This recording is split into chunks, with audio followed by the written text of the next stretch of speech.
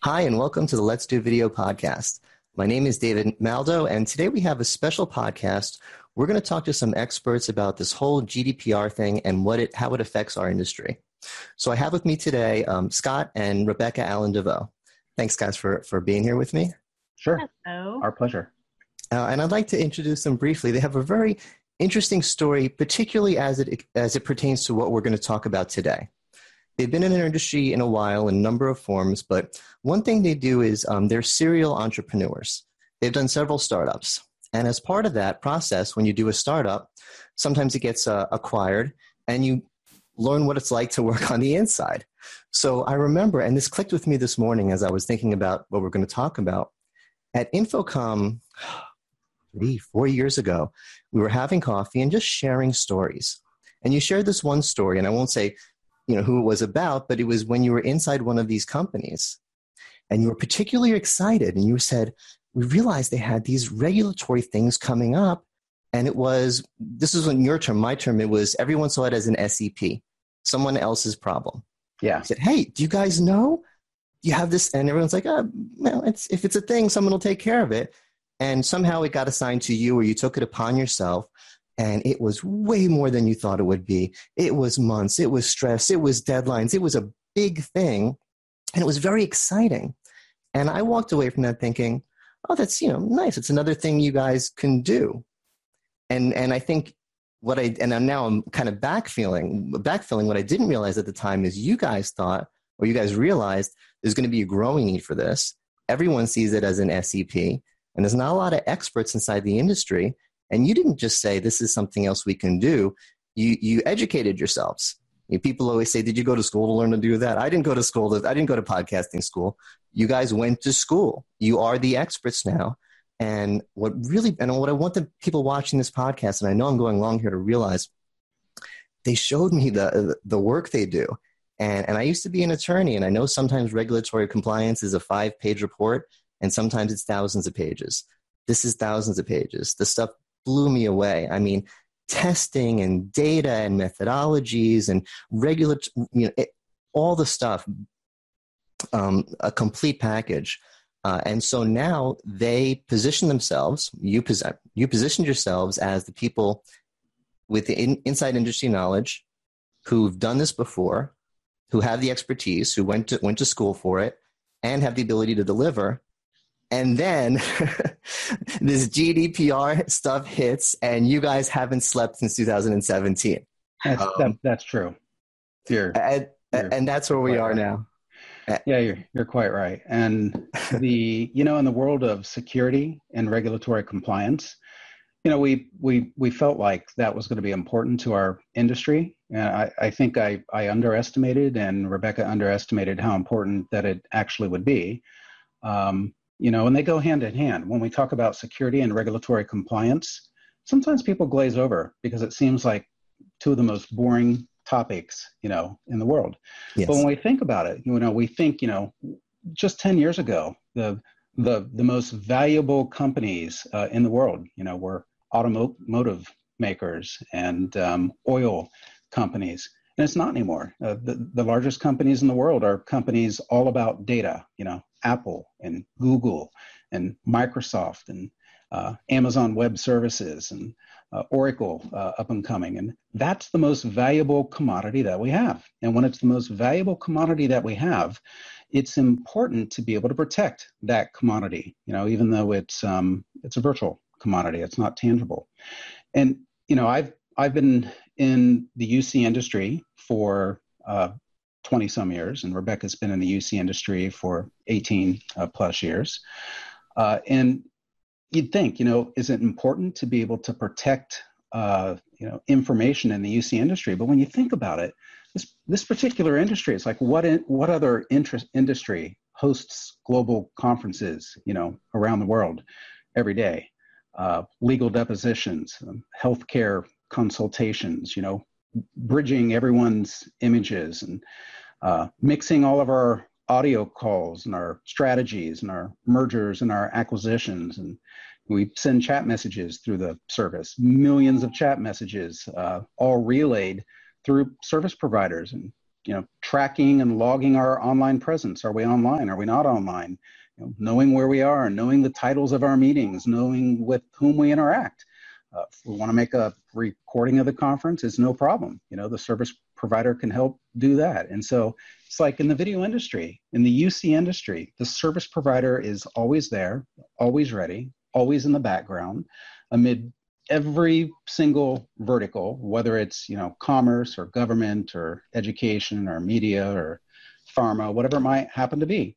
And so it caused Rebecca and I to think, what other industry, has that profound type of reach and responsibility, really, to guard our most valuable commodity, which is information assets. And so it started off boring for us, involved initially in information security and regulatory compliance. And we quickly realized just how important what it is that we do to help service providers and companies be able to comply with regulatory compliance and to be able to protect that kind of information that we entrust to cloud services. Yeah, it's certainly particularly important from I want to say almost ethical, moral point of view that we protect these kind of communications. But even if we wanted to be a complete cynic and say, all we care about is business, I think our industry still has to be particularly cared about it. This is an industry where we have very savvy customers. In any other industry, Facebook, if Facebook isn't being secure, what am I going to do about it? What am I going to do about it? And, I use Facebook less. It's so big, and Facebook users don't know. We just hope that they're being good about it. I hope Twitter's being good. I hope, these huge companies are being good. But some of these small video service providers, they're not these huge companies. We don't have to trust them. I can choose. There's a list of video service providers, and I can talk to them and I can say, what are you doing about security? Well, this is how much I care about security. How much do you care about security? And I can make a choice as a consumer.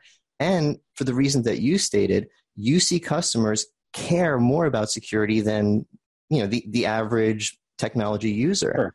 Sure. So we have a customer base that cares, a customer base that's educated, and that's going to be asking for it. So even from a complete cynic point of view, companies, the providers, UC providers need to be taking care of this. Well, something kicks in when you use video, don't you think? Like we'll send an unsecured email all day long. We'll make an unsecured telephone call, all day long, or we won't even know if it's secured. Is it secured? I don't know.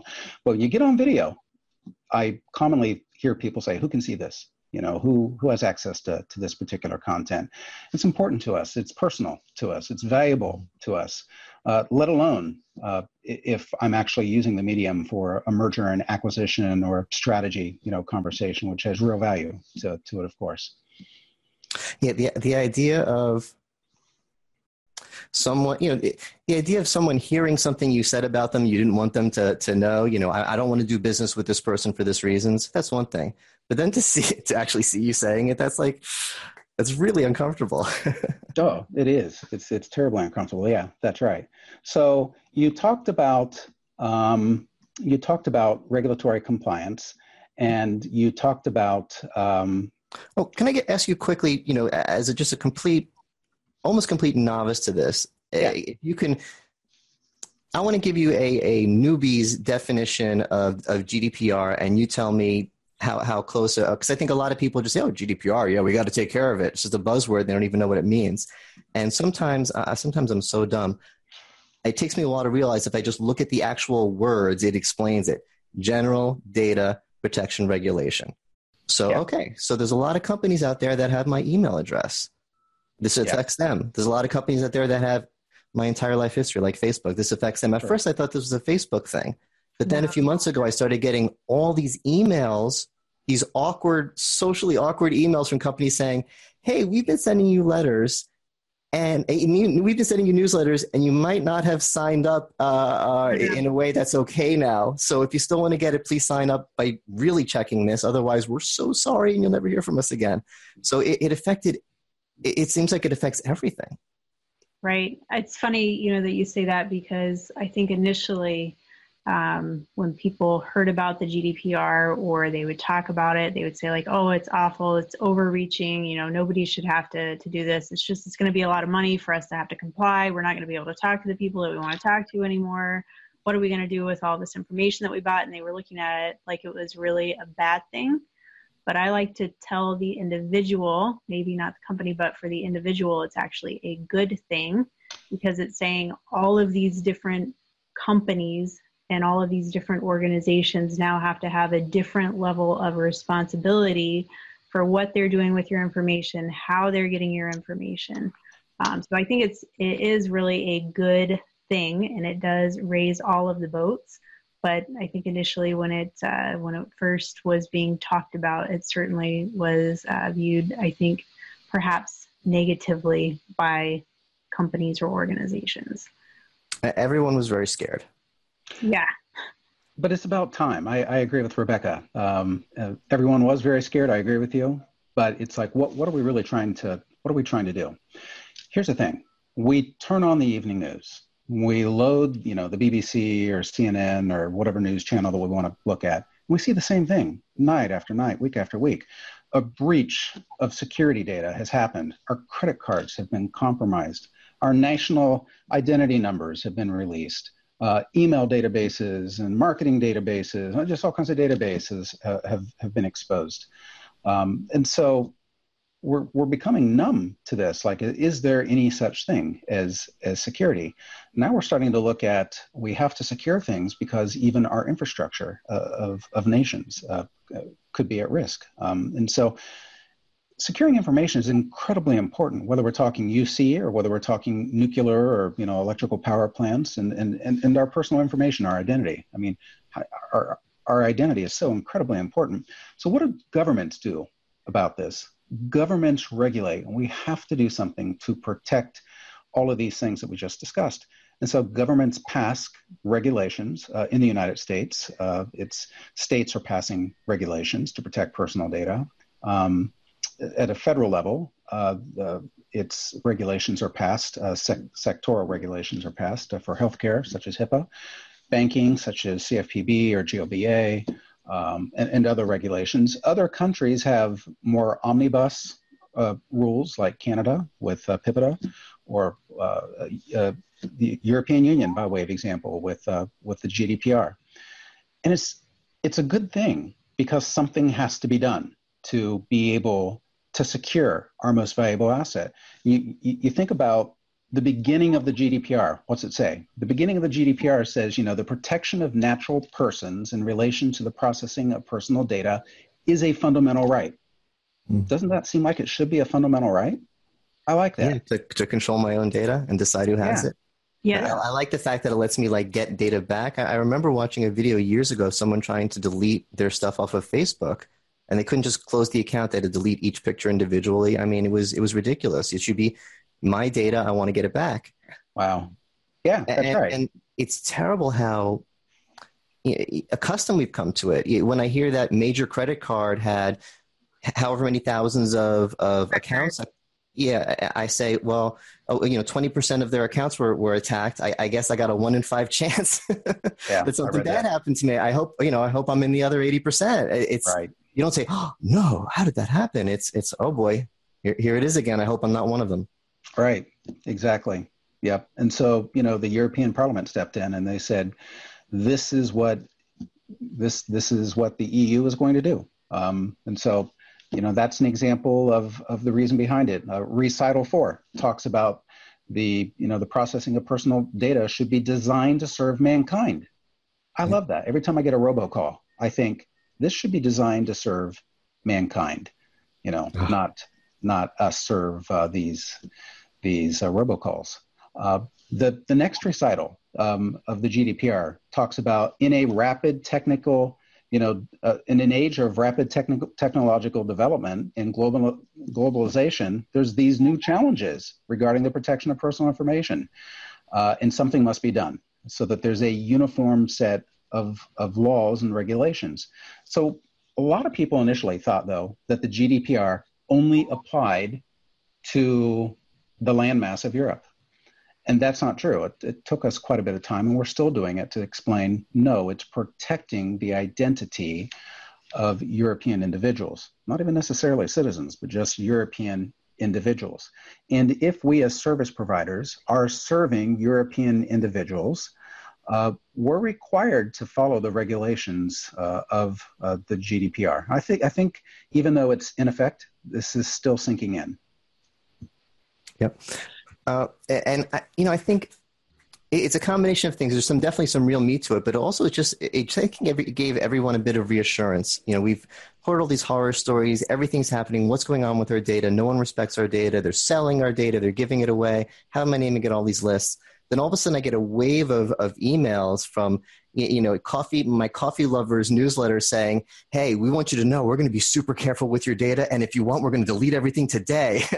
It's like, okay, this is, I'd like to think this isn't just to placate me, it's just about the newsletters, that there's a lot more to it, but wow, this is real. Okay. Someone in a position of government cares about my data now.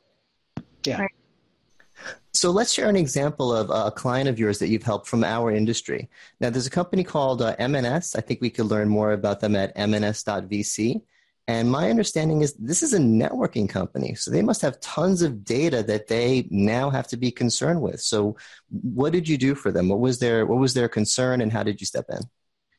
Perfect. So they are a networking company, but they also are a video recording company. So they actually provide the services to a lot of different companies within our industry, specific for recording. So they offer video recording services. You might have a video platform that your customers connect to, but chances are, if they're pressing record to record that video session, that it's being powered by MNS and or one of their services. So what we did was twofold.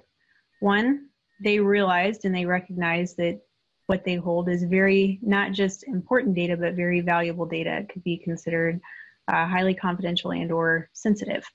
They also recognized that they needed to do some things to get ready for the GDPR and making sure they were compliant with that.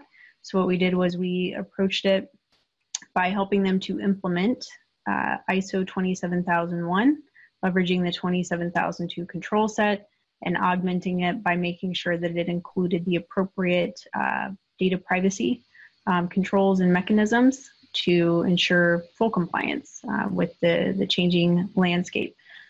So the way that we started that was we actually went through and identified where they're located, where their POPs are located, and took time to actually investigate what are the different sectoral laws and what are the different regulations that they would need to comply with. So we knew what our baseline was. So that was kind of where we started with them. And then we went through a multi-month process to actually go through and develop the policies and procedures and help them to implement those technical, administrative, and physical controls so that they were complying with those policies and procedures that have been put in place. So it's not just recommendations, it's actually making the changes. Yes. And this is, they're a Norwegian company, is that right? They are. So was there, is there language barriers? This is, you guys are an American company. These are different laws, different cultures, different languages, but you're international? Absolutely. I guess you have to be with the with these regulations that we're dealing with. Yes, and in all fairness, they speak very good English. They do. That's true. Very impressive. It wasn't because of our Norwegian skills. And as part of this, as part of your process, you guys take on the role of the bad guys and actually try to, test your own security. You try to break in and do all sorts of testing. So that happened here as well. That sounds like the fun part to me. That's part of the technical compliance piece. So it is actually fun, and it's probably Scott's favorite part of the process. Oh, it is. It is my favorite part. So part of implementing the ISO 27001 framework is that we ensure that we meet rigorous administrative controls, policies, and procedures that are followed, audited, validated that are followed. So that's administrative. And then physical controls, all the appropriate alarms and locks and notifications, cameras and monitoring that's required. We validate that as well. And then finally, technical controls as well, ensuring the right types of encryption in transit, encryption in storage, password strength is being used, access controls are in place. So ISO 27001 allows us to implement those types of measures across all three areas. It's interesting because as we do this, we do it in a way to comply with regulations. So M&S has POPs all around the world, and so they had to comply with regulations all around the world, from Europe to the Americas to Canada to Brazil, and wherever they have POPs. They have to comply with those regulations wherever they are processing data. And so we ensure that the policies, the procedures, the technical controls, the physical controls comply with regulations. And while we're complying with the regulations, we're ensuring that the security mechanisms go hand in hand so that we have regulatory compliance, lockstep with information security processes. It's a lot of fun to do this, it really is. So our company helps implement all that's needed across administrative, technical, and physical controls.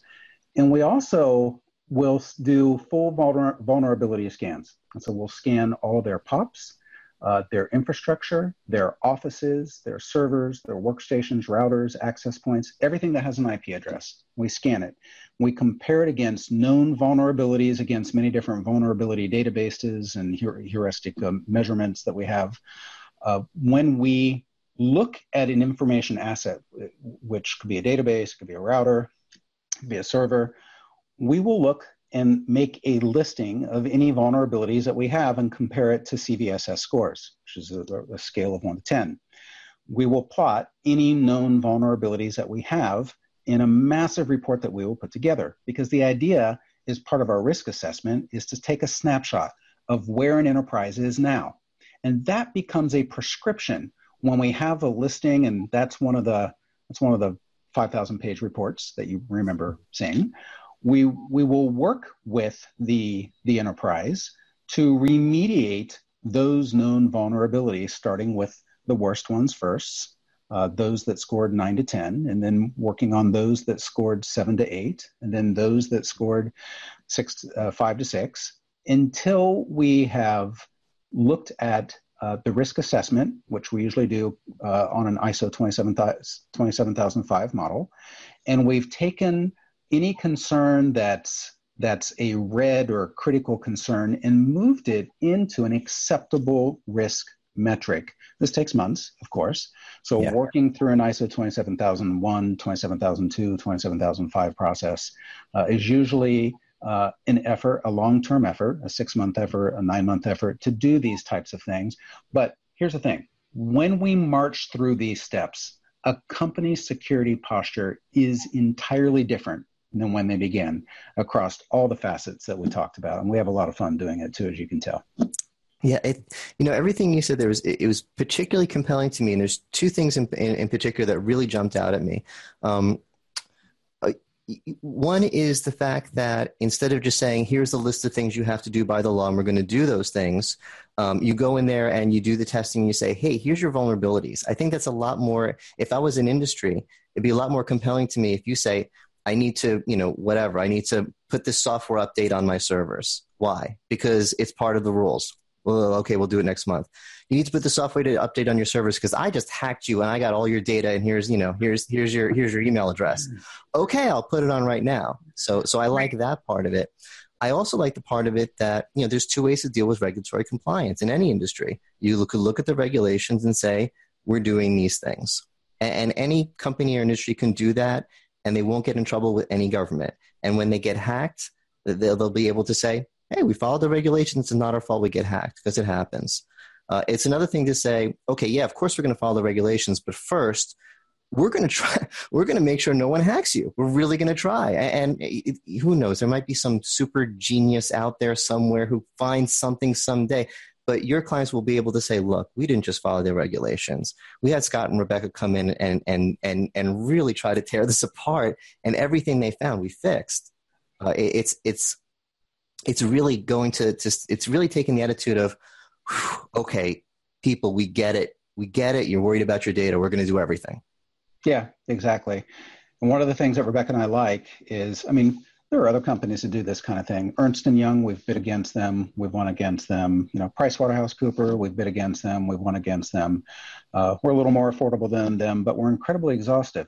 When you bring in companies like that, you have to spend so much time teaching them about our industry. What's H225, H245? What are these particular flows? What are these SIP messages going back and forth?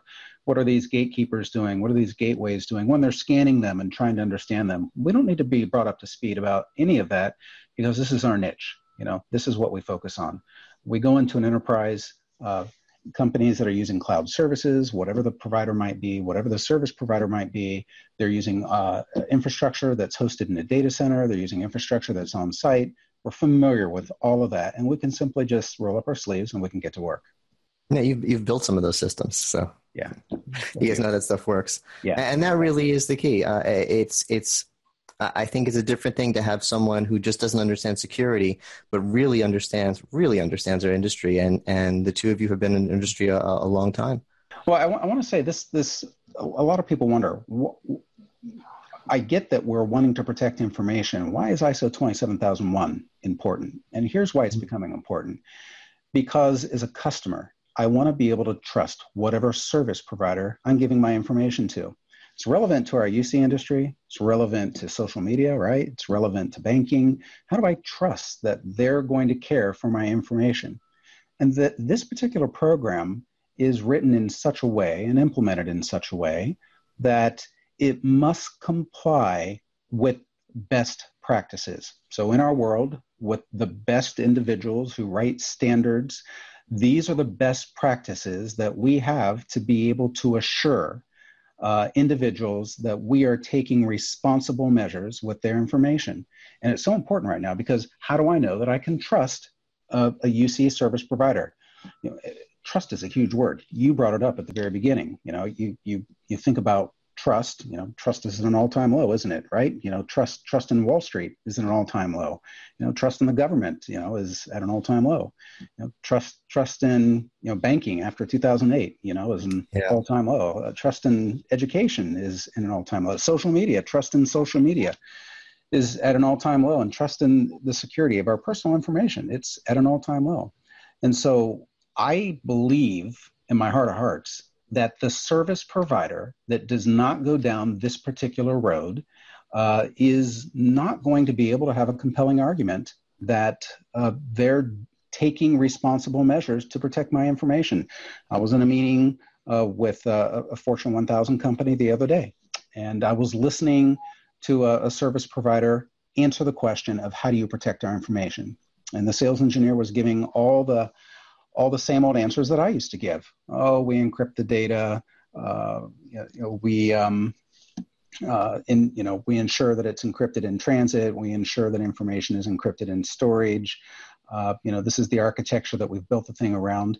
And they didn't even reach 1% of the new mark, the new goal, the new security posture that I think anybody who's really storing valuable information needs to reach. And so I think this is the new baseline for security postures. And I think it's not going to be that long before we heighten the security posture to encourage individuals to go from ISO 27001, which are all these baseline security controls that are just absolutely fantastic, to actually implementing ISO 27017 and 18, which is the security of our information in the cloud for cloud service providers. So I don't know anyone that's doing that yet, but I think that we'll see that around the corner as well. It sounds to me like you're taking us into it's necessary, but it's sad, into a post-trust era. You used to say, if I'm making a FaceTime call, how do I know that no one from Apple or no one outside of Apple is listening into what I'm saying? I just kind of trust that they're not. If I'm making a Skype call or whatever kind of call, how do you know that no one at those companies or someone in the middle? Well, I know they encrypt, but do you know how encryption, how do you know? I trust that they're not listening. And I have nothing that, if they're going to be bored anyway, but I just trust, and we can't do that anymore. No, we can't. We trusted Facebook for us. We trusted Cambridge Analytica, and it's a new era. Yeah. So with all these new regulations in place, and you getting them in place for our industry, I'm not going to have to trust. We trust that while accidents can still happen, this is going to mitigate so much of what would have happened. It will not happen now. This is going to heighten the security posture of how we ensure we keep bad hackers out, but how we're not making mistakes ourselves, because we have independent attestation, independent auditors spending time on site, asking the hard questions, permitted to do the investigation that they need, so that we can sign papers and say, here are the 140 checks across a week or 2 weeks of audits, depending upon the size of the company and the complexity of the systems that we have done, and a grade card report to be able to issue this certification. Yeah. And even at the end of the day, even if you can't 1,000,000% guarantee that anything is completely unhacked, the CEO can always walk in and type in the code word and steal everything and leave. I would think it's going to give companies such a competitive advantage. It's the old, if you're looking to rob a house and there's one on the block with a nice security system, you look at the next house, right? So if I am a bad guy and I'm looking to cause some trouble, I'm probably not going to mess with one of the companies that has your sign on it. That's right, because we even have mitigating controls against the CEO walking in, don't we, Rebecca, with the master key and stealing the information. It's called segregation of duties. So. Yep. Okay. Yeah. Over my head. That's right. But no, that makes me feel good. Even my crazy trying to be silly examples are covered. You got it's all covered. People have thought of everything. So okay, I'm feeling better. Great. So how can my friends in the industry who work at all these wonderful UC companies and now should be terrified and want to reach out to you, how do they get in touch with you? They can reach me in several different ways. They can reach Rebecca and I at our email address. I don't know if you can put our email address up on the screen, David. We'll figure something out. Mine's sallen@allendevoe.com. Rebecca's is rallen@allendevoe.com. And you can call me as well on my phone number. The best way to also find out what we do is to go to our website, www.allendevoe.com, and you can get information just about the different types of regulatory compliance practices that we do. Specifically information about, if you're a healthcare organization, how we specifically help with HIPAA, high-tech throughout the United States. If you're in Canada, with PIPEDA, in the European Union, again, we've talked about GDPR, special categories of information through Article 9, GDPR. That's all out there on the website. You can look at that. But probably the easiest way, as opposed to pouring through all that information, is just give me a call. I'd love to talk to you. Great. All right. Thank you both so much for being here. And I am going to drag you both back to explain to me what a blockchain is. A blockchain? Not today. Oh, okay. But I do want you guys know what blockchains are, and I'm starting to get embarrassed by not knowing enough about them. So I'm gonna drag you back here. Thank you guys. Got it. Thank you guys so much. And if you enjoyed this content, please come back to letsdovideo.com for more. Thanks.